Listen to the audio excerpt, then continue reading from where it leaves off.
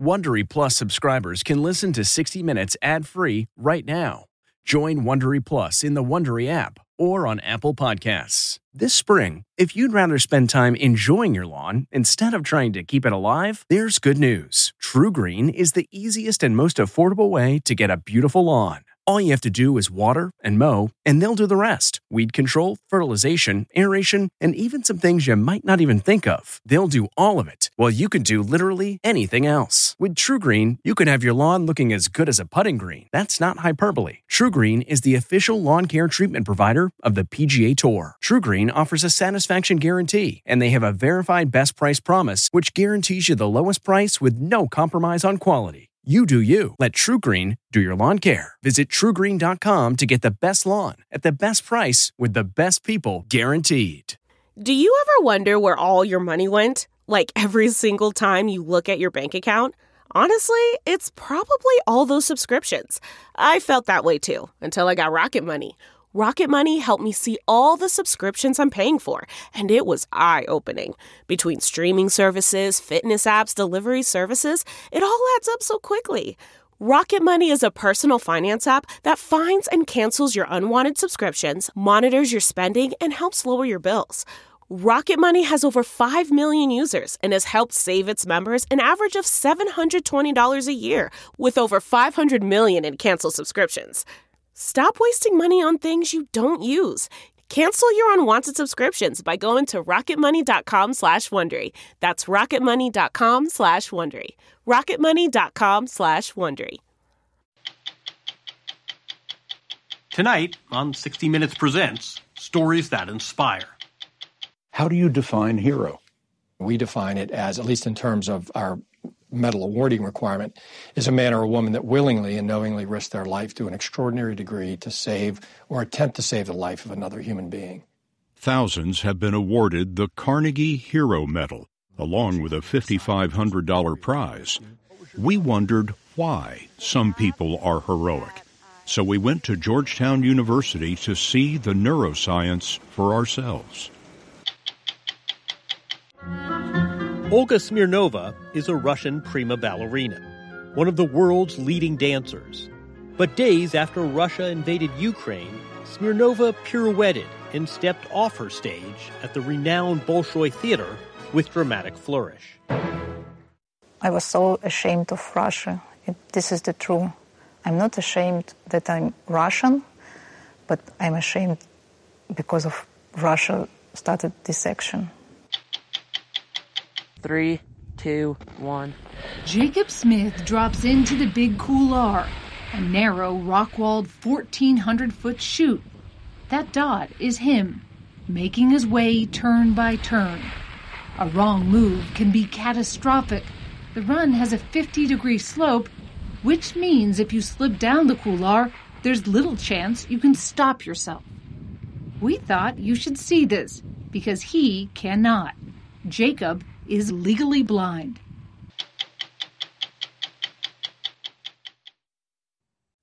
Achieving a gorgeous grin from home isn't a total mystery with Bite Clear aligners. Just don't be surprised if all of your sleuthing friends start asking, "What's your secret?"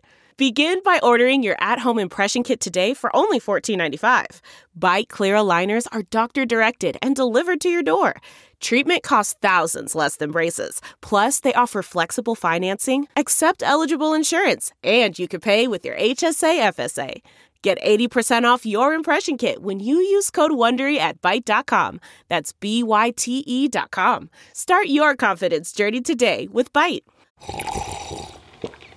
That's not just the sound of that first sip of Morning Joe. It's the sound of someone shopping for a car on Carvana from the comfort of home. That's a good blend. It's time to take it easy, like answering some easy questions to get pre-qualified for a car in minutes. Talk about starting the morning right. Just like customizing your terms so your car fits your budget. Visit Carvana.com or download the app to experience car shopping the way it should be. Convenient, comfortable. Good evening, I'm John Wertheim. Welcome to 60 Minutes Presents. Tonight, Stories That Inspire.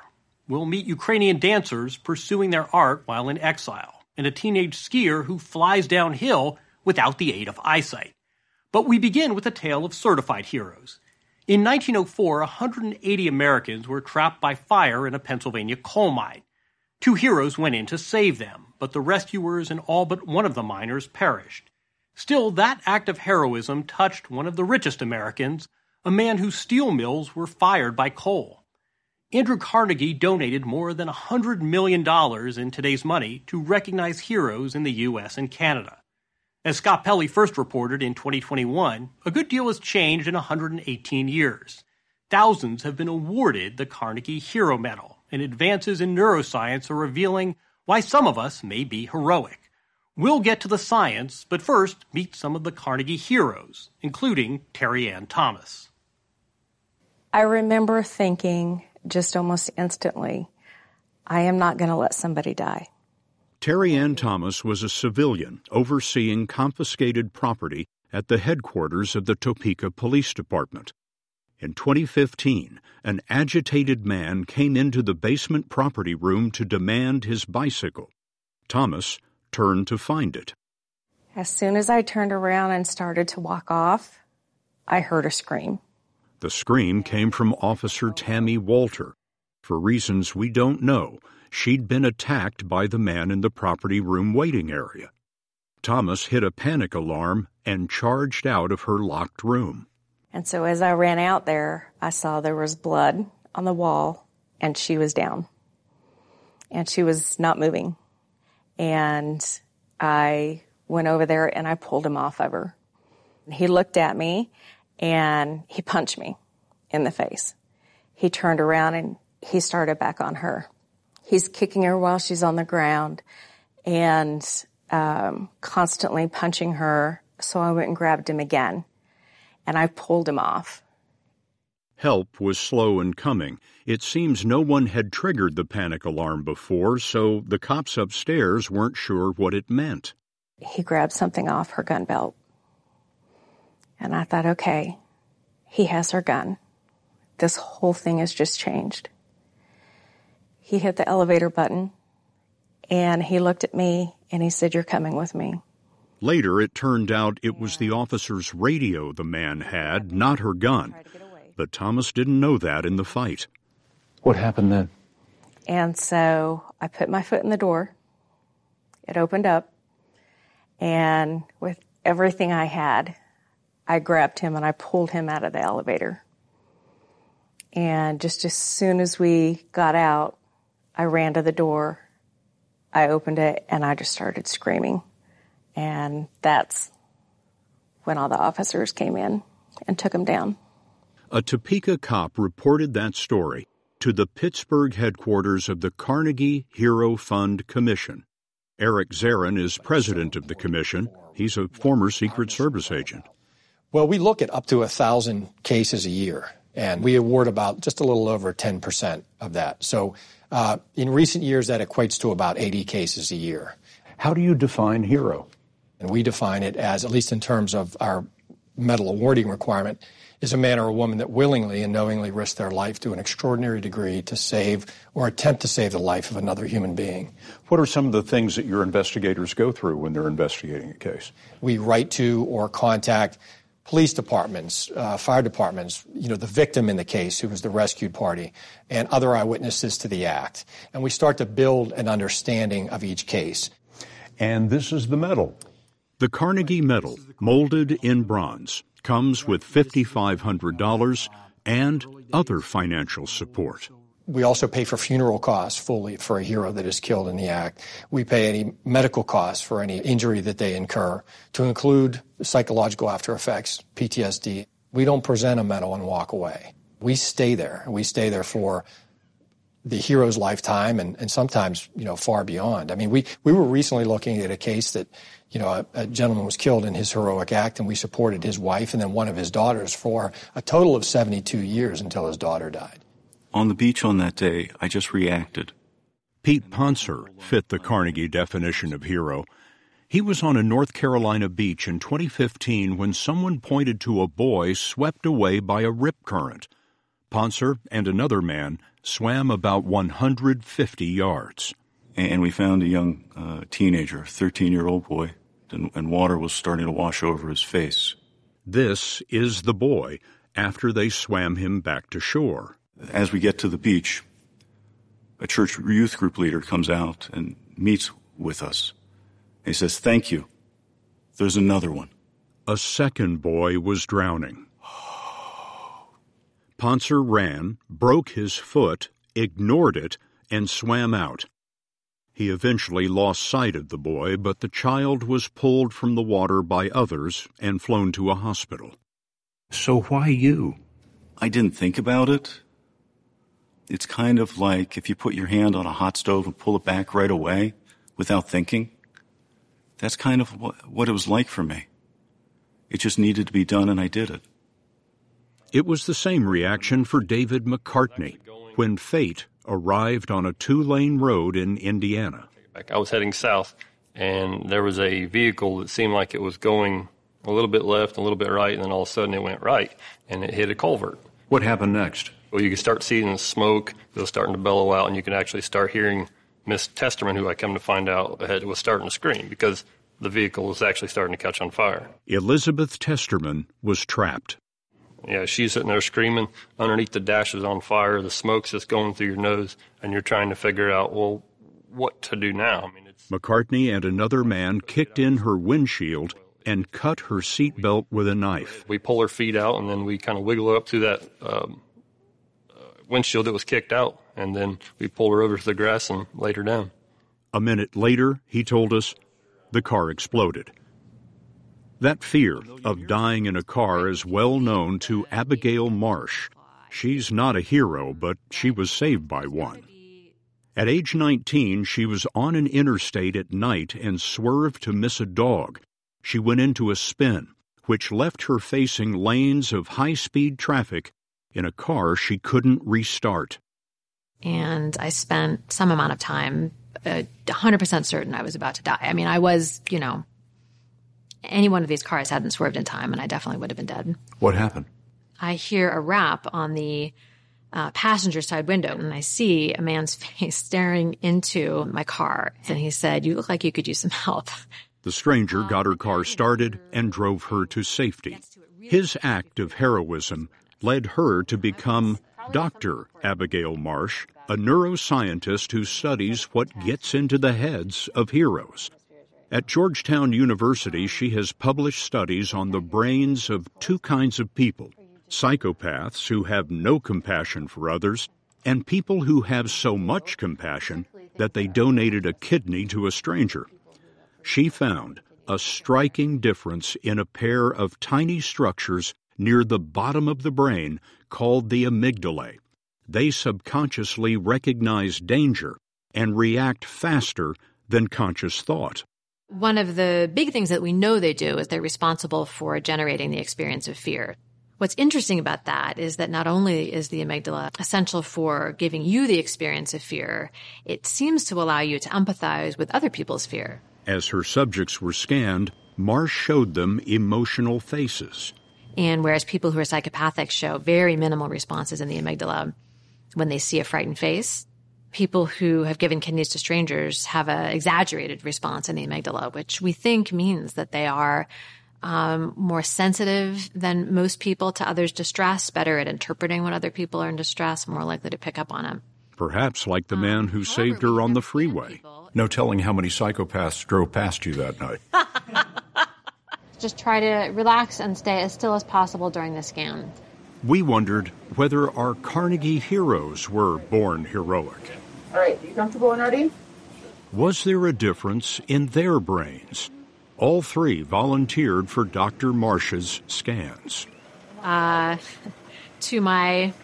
not going to lie, I was really pleased and gratified by what we found in the heroic rescuers, which is that just like the altruistic kidney donors, their amygdalas were larger than average and significantly more responsive to the sight of somebody else in distress, which makes so much sense. I mean, these are the people who, when they saw somebody terrified because they thought they were about to die, they didn't just sit there. They have all told us that they sprang into action, as you say, without thinking. You don't think, you're strictly acting. I didn't think about it. I didn't even think about it. It really makes sense when you think about how ancient and deep in our brains structures like the amygdala are. And I wouldn't want to say that the amygdala is where altruism is in the brain. It's one link in a very long chain of events that's happening that takes us from seeing that somebody's in danger to actually acting to help them.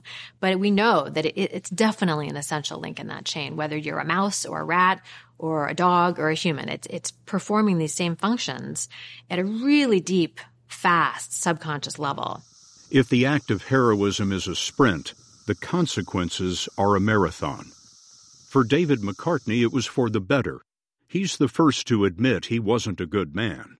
In the past, he'd pleaded guilty to battery. But he promised the woman he pulled from the burning car that he would do good. And in 2019, he donated a kidney. Who did the kidney go to? I have no clue. On the other hand, for Terry Ann Thomas, heroism has been troubling. She wasn't able to go back to work in the police property room. I had a hard time. I still have a hard time. And it's been a hard time for Pete Ponser, who was left with regret. That second boy he could not reach was flown to a hospital, but did not survive. A hero would have gotten the second one as well. And that's a challenge that I always live with. I just couldn't get the second kid. His regret was coupled with curiosity about the boy he saved 7 years ago, the boy whose name he never knew. The young man that you saved is named Sebastian Prokop. Okay. And we found him. Okay. And he had something that he wanted to say to you.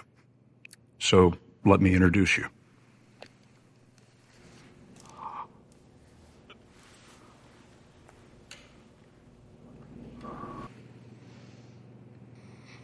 I'm Sebastian Prokop. I'm 18. I recently graduated from high school, and I'm working towards going to college, getting a car, all that good stuff.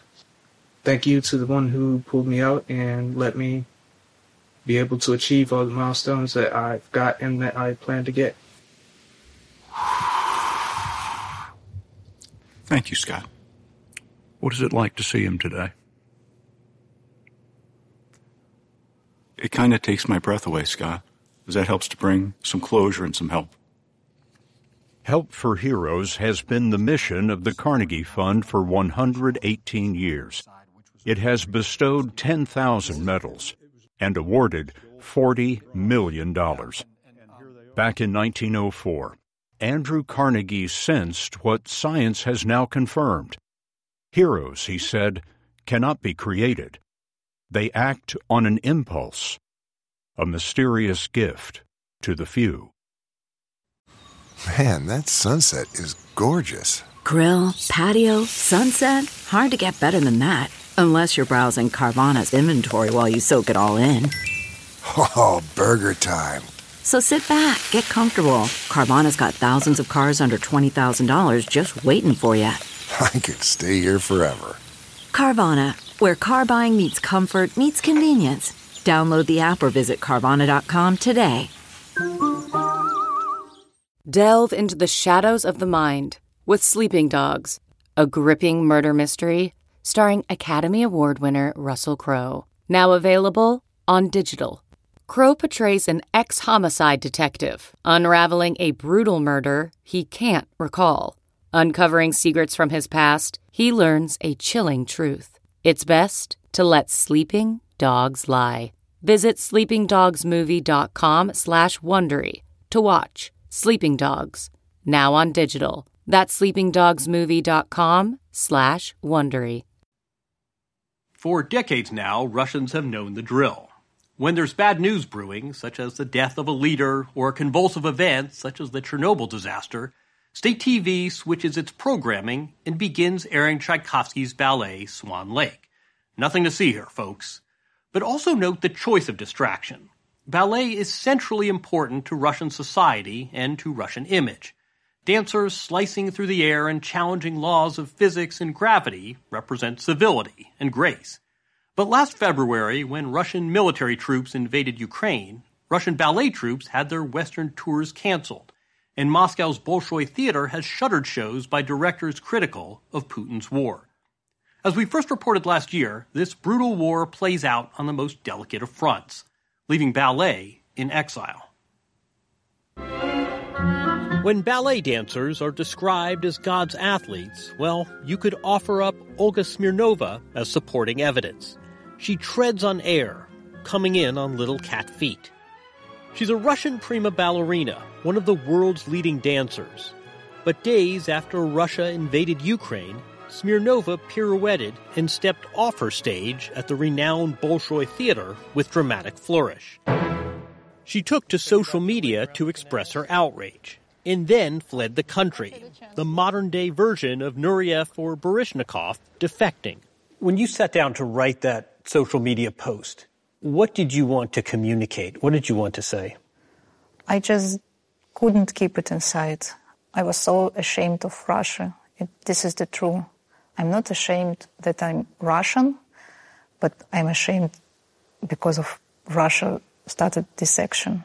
I want to read what you wrote. You said you were against this war with every fiber of your being, but I now feel that a line has been drawn that separates the before and the after. It's how I felt. 24th of February, this was the line, because it's all changed. All changed. The reputation of Russia and Russian people. Even if you are not a soldier, you're just Russian, it's still make a shadow on you. Being Russian. Being Russian. And it's really painful. Predictably, Smirnova's post went viral. She was, after all, a leading light at Moscow's Bolshoi Ballet. From the Russian word for big, Bolshoi is the world's largest ballet company and the most prestigious. The theater is physically close to the Kremlin, a short walk away, and also aligned inextricably with the Russian government. Tsars love the Bolshoi. For decades, communist leaders used the Bolshoi theater for political stagecraft, holding rallies and giving national addresses there. This is something that celebrates Russia. Every important guest who would visit the Soviet Union would be invited to the Bolshoi to see the performance, and there was a pride of Russia at any time. Alexei Radmansky trained at the Bolshoi School and was, for a time, its artistic director. He was born in Russia, but grew up in Kyiv, where his parents still live. At the time of the invasion, he was in Russia choreographing 2 ballets. He left the country immediately, unwilling to continue working in a world so tied to the Putin regime. As I was going in a taxi to the airport, I felt these 2 sandcastles falling apart behind my back. Those sandcastles were the work you had done? Yes. It was an agony. It was a very hard day. And, of course, a catastrophic day for Ukraine. Indiscriminate bombings and missile strikes raining down upon the country, crushing lives and dreams. Not least those of an ascendant ballerina from Kyiv, Paulina Chepik, age 17. You wanted to be a ballerina for years and years. What was it like when suddenly you couldn't go to school, couldn't dance? I was shocked, and I'm like, oh my God. And first, about what I'm thinking, that I left my pointe shoes in college. It was my That was your first thought? Yes. You left your pointe shoes at school?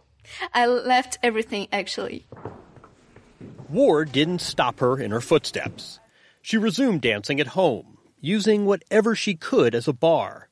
But after a few days, her parents, both former dancers, focused on getting Paulina out. They called on a famously well-connected figure in the tight-knit ballet community, New Jersey-based Larissa Savliev. You're getting this barrage of emails from parents and from dancers. What are they telling you? What are they asking you? Please help.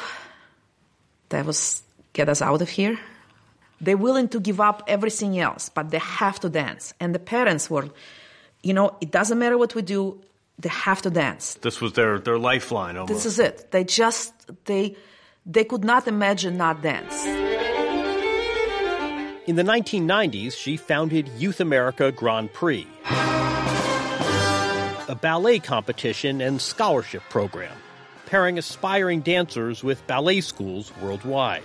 Well, no, they want to see her for full year, but you have to come for the summer first. Now, in a humanitarian crisis, she and the international ballet community scramble to action. Savliev tapped her vast network, relocating more than 100 young Ukrainian dancers to new schools and host families.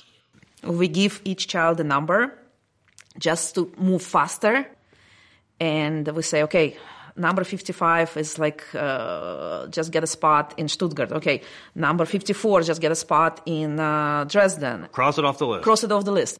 When a slot opened for Paulina, she stuffed leotards and tutus into a suitcase, along with a bottle of her mom's perfume, a reminder of home. And then she headed to Kyiv's train station. And my parents are in a window of train. They said goodbye, we love you, everything will be fine. And I was crying and we were all crying. I was thinking maybe I need to take my suitcase and go back to my family because my heart was broken, really. How did you overcome that? What made you not get off that train? Because it's open door for me. It's like door for my dream. 17-year-old that she is, Paulina documented the lonely odyssey on TikTok. Trains and buses, 5 days and 1,200 miles, Kyiv to Lviv, Poland to Berlin, finally to Amsterdam, where she landed at the Dutch National Ballet Academy, one of the leading schools in the world. When you got to the new school and started dancing again, how did that feel? Oh, I was very happy, yes. My mind changed because I was thinking about my parents all the time, for my family, for my sister. And when I go to the ballet class, this world changed for me. I have another world of ballet.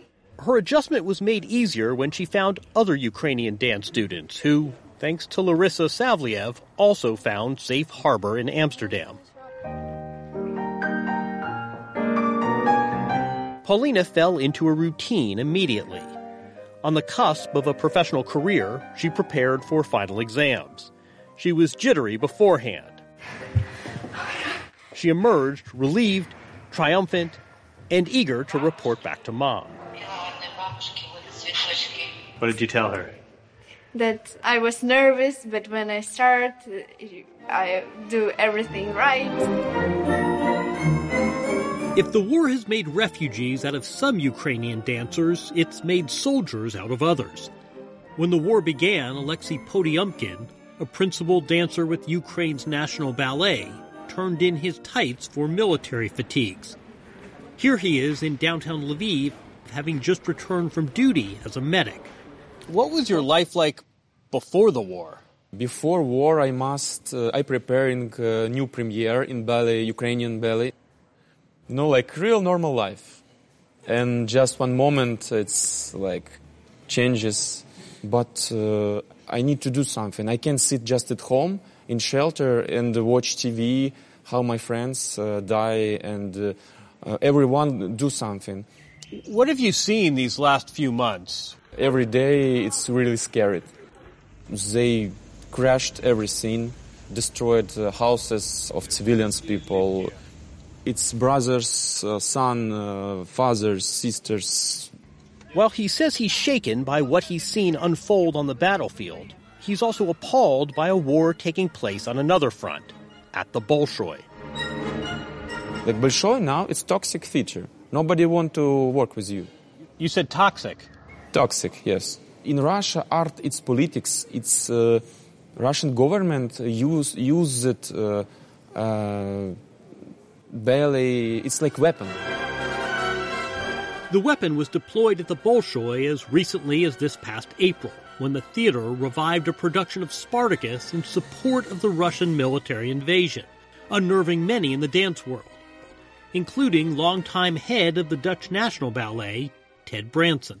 Well, it was a very clear statement that we have to support our boys who are on a military operation to save Ukraine from the fascists, which is a totally ridiculous concept, of course. This allegory, Spartacus, about the slave revolt is somehow being co-opted by the aggressive superpower. Absolutely. No, it's not for nothing that this became one of the signature ballets of the Soviet time. Abroad, the ballet community has staged benefit concerts to raise funds for Ukraine, while Russia's famed companies, the Bolshoi and St. Petersburg's Mariinsky, have had their touring dates canceled. I think you need to be a little bit more active with your arms. With the Iron Curtain down, artists have to pick a side. Alexei Redmansky left Moscow for American Ballet Theater in New York, where he is artist-in-residence and where we spoke with him remotely this past April. Sounds like you don't buy this idea that, look, individuals shouldn't bear the responsibility for the acts of the state, that artists should just be artists. No, I don't think the artists are separate from politics. And besides, for me, it's not politics. It's about humanity. It's about responding to war crimes, responding to the crimes of your government, of your president.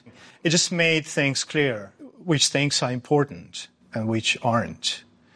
And you make a choice. You decide where you want to belong. For Olga Smirnova, that choice came together in a matter of days after she condemned the war.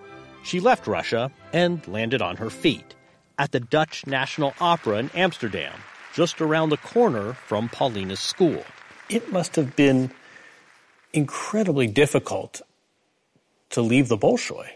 If you make a choice, you have consequences. But this is how it works. I had to leave everything, like my home, my theater, my repertoire, my partners, my parents, sister, brother, everything. But I don't have regrets. No regrets? No. Because at least I can be honest with myself. American philanthropist Howard Buffett, son of Warren Buffett, watched our story when it was first broadcast last year. His foundation granted more than $1 million to help support the exiled Ukrainian dancers.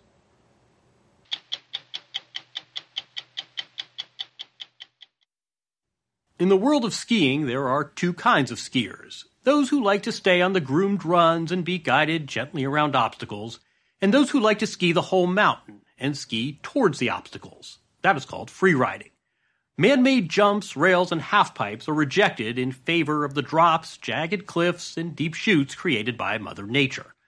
The sport of free riding took off in the 1990s and is now one of the fastest-growing disciplines in skiing. Given the risks inherent with the terrain, it attracts some of the bravest and most adventurous skiers in the world. But as Sharon Alfonsi first reported last March, even among that group, 15-year-old Jacob Smith stands out. We thought you should see what he does, because he cannot. This is Big Sky, Montana, home to some of the steepest and most challenging ski slopes in the country. And that is Jacob Smith, who is blind. 3 years ago, he was just 12 years old as he made his way to the top of the 11,000-foot-high Lone Peak to ski down it. Watch this. Dropping in 3, 2, 1. Jacob drops into the Big Couloir, a narrow, rock-walled 1,400-foot chute.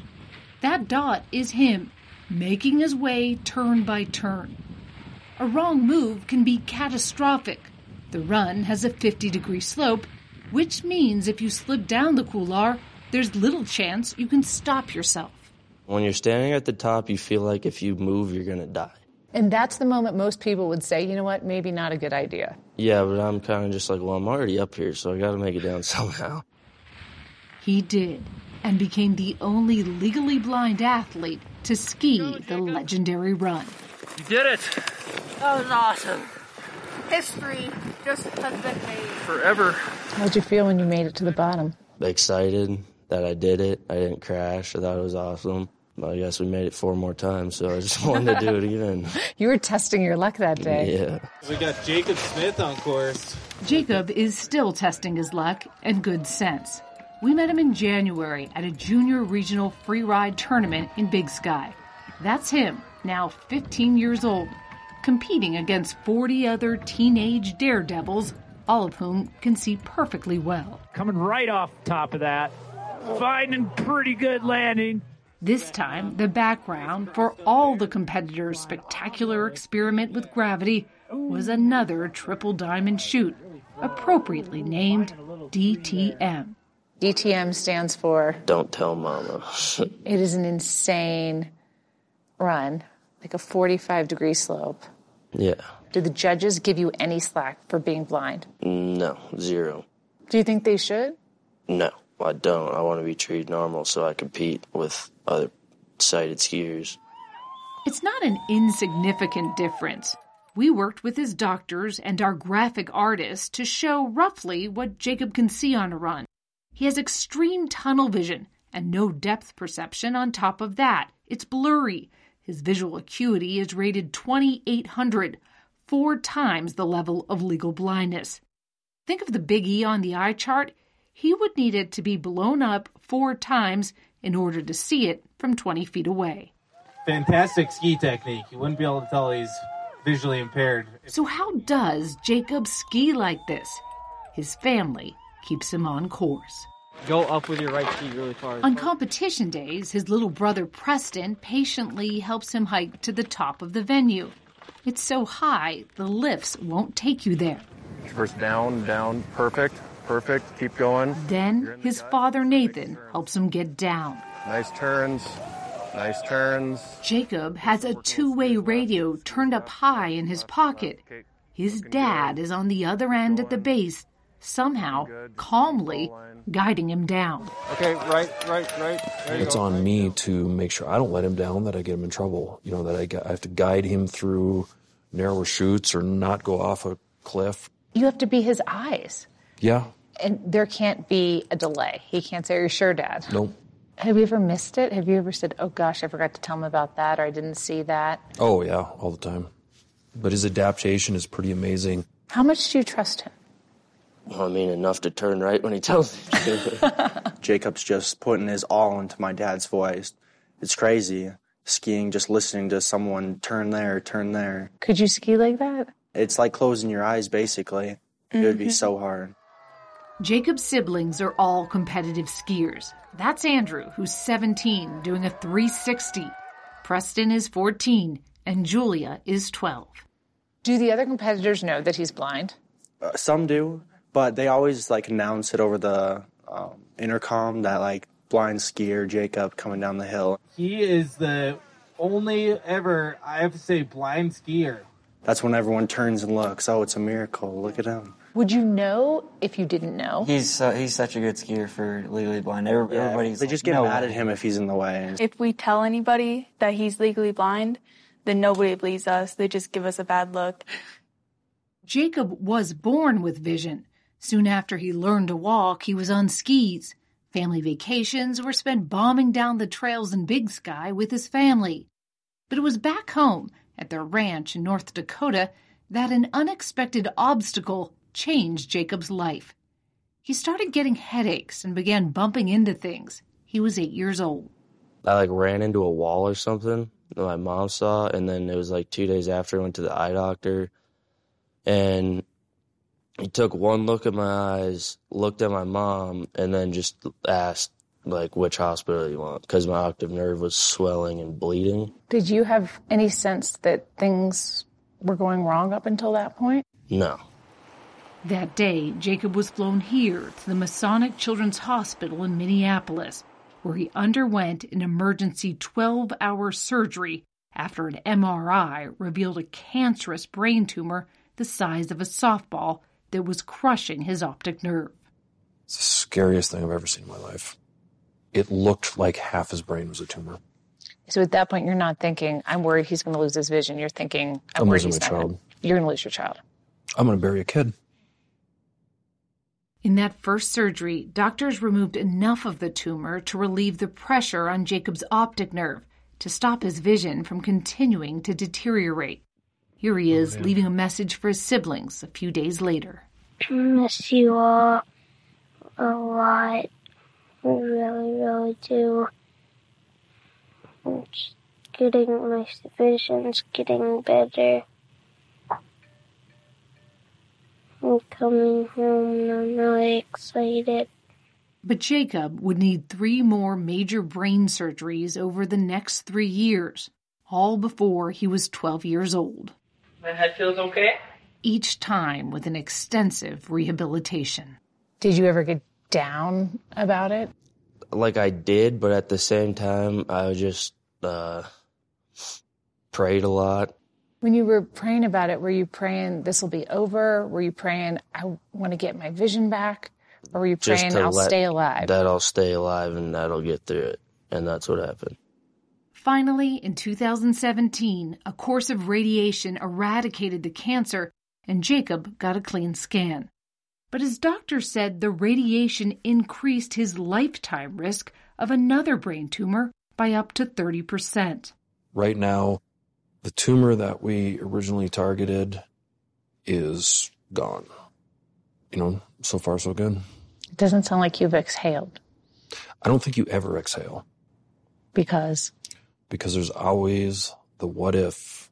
When you get put into that situation that you never felt you ever should have been or expected, I don't think you're ever going to exhale and go, we're done.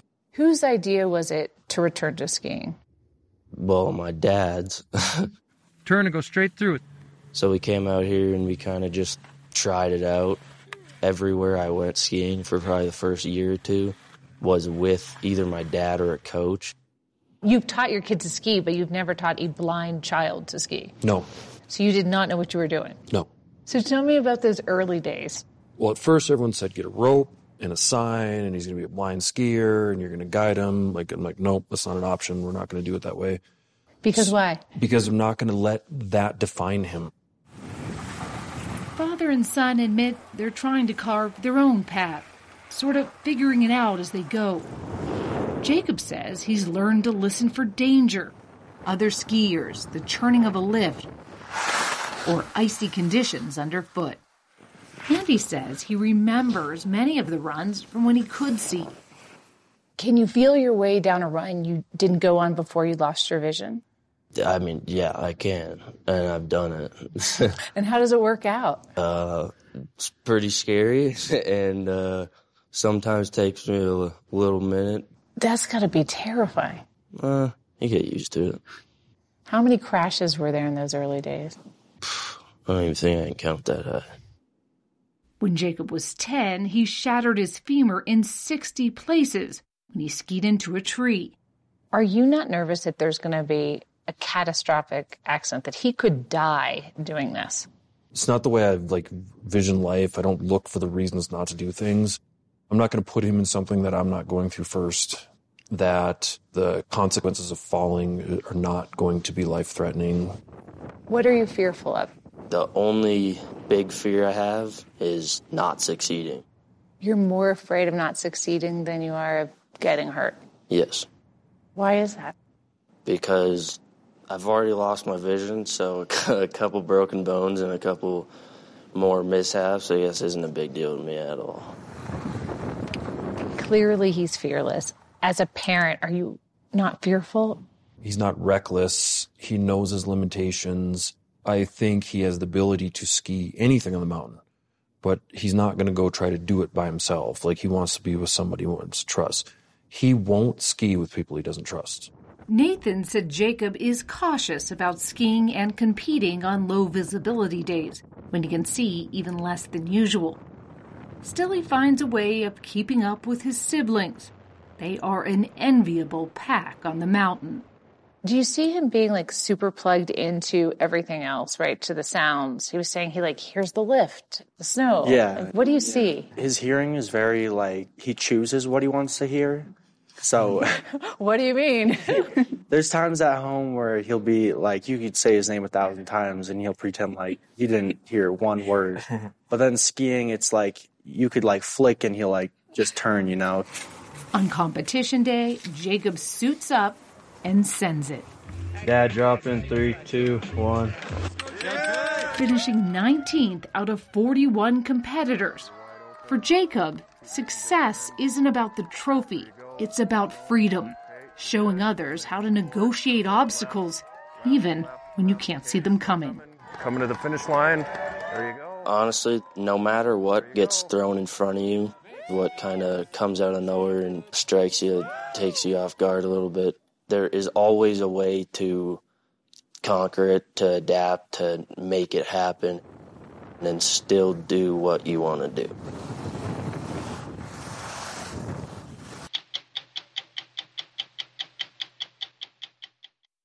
CarMax is putting peace of mind back in car shopping by putting you in the driver's seat to find a ride that's right for you. Because at CarMax, we believe you shouldn't just settle for a car. You should love your car. That's why every car we sell is CarMax certified quality, so you can be sure with upfront pricing that's the same for every customer. So don't settle. Find love at first drive and start shopping now at CarMax.com. CarMax, the way car buying should be. Okay, picture this. It's Friday afternoon when a thought hits you. I can spend another weekend doing the same old whatever, or I can hop into my all-new Hyundai Santa Fe and hit the road. With available H-Track all-wheel drive and 3-row seating, my whole family can head deep into the wild. Conquer the weekend in the all-new Hyundai Santa Fe. Visit HyundaiUSA.com or call 562-314-4603 for more details. Hyundai, there's joy in every journey. One downside of a career in journalism is how fast it can transform an eternal optimist into a chronic cynic. So much energy and airtime is expended reporting about criminals, charlatans, disasters, and idols with feet of clay that there's little room left for stories of inspiration. Finding and sharing stories, such as the 3 we reported tonight, is one rewarding aspect of working here at 60 Minutes. Stories of renewal, of hope, and of virtue are to be had among the many tales of crime, corruption, and global doom. Tales of inspiration are stories too, and it doesn't hurt to report them. Not only can they inspire the viewer, but they also help keep the cynic and the reporter at bay. At least for a while. I'm John Wertheim. We'll be back in 2 weeks with a brand new edition of 60 Minutes. If you like 60 Minutes, you can listen early and ad-free right now by joining Wondery Plus in the Wondery app or on Apple Podcasts. Prime members can listen ad-free on Amazon Music. Before you go, tell us about yourself by filling out a short survey at Wondery.com/survey. How powerful is Cox Internet? Powerful enough to let your band members in Vegas, Phoenix, and Rhode Island jam like you're all in the same garage. Get gig speeds powered by fiber from Cox. It's internet built for tomorrow, today. Cox, always building better. Download speeds up to 1 gigabit per second. Cox Internet is connected to the premises via coaxial connection. Speeds vary and are not guaranteed. Cox terms and other restrictions may apply. You know how to book flights and hotels. All you're missing is a tool to plan the travel experiences you'll have once you arrive. That's why you need Viator. Book guided tours, excursions, and more in one place. There are over 300,000 travel experiences to choose from, so you can find something for everyone. And Viator offers free cancellation and 24/7 customer support for worry-free travel. Download the Viator app now and use code Viator10 for 10% off your first booking in the app. Find travel experiences for you. Do more with Viator.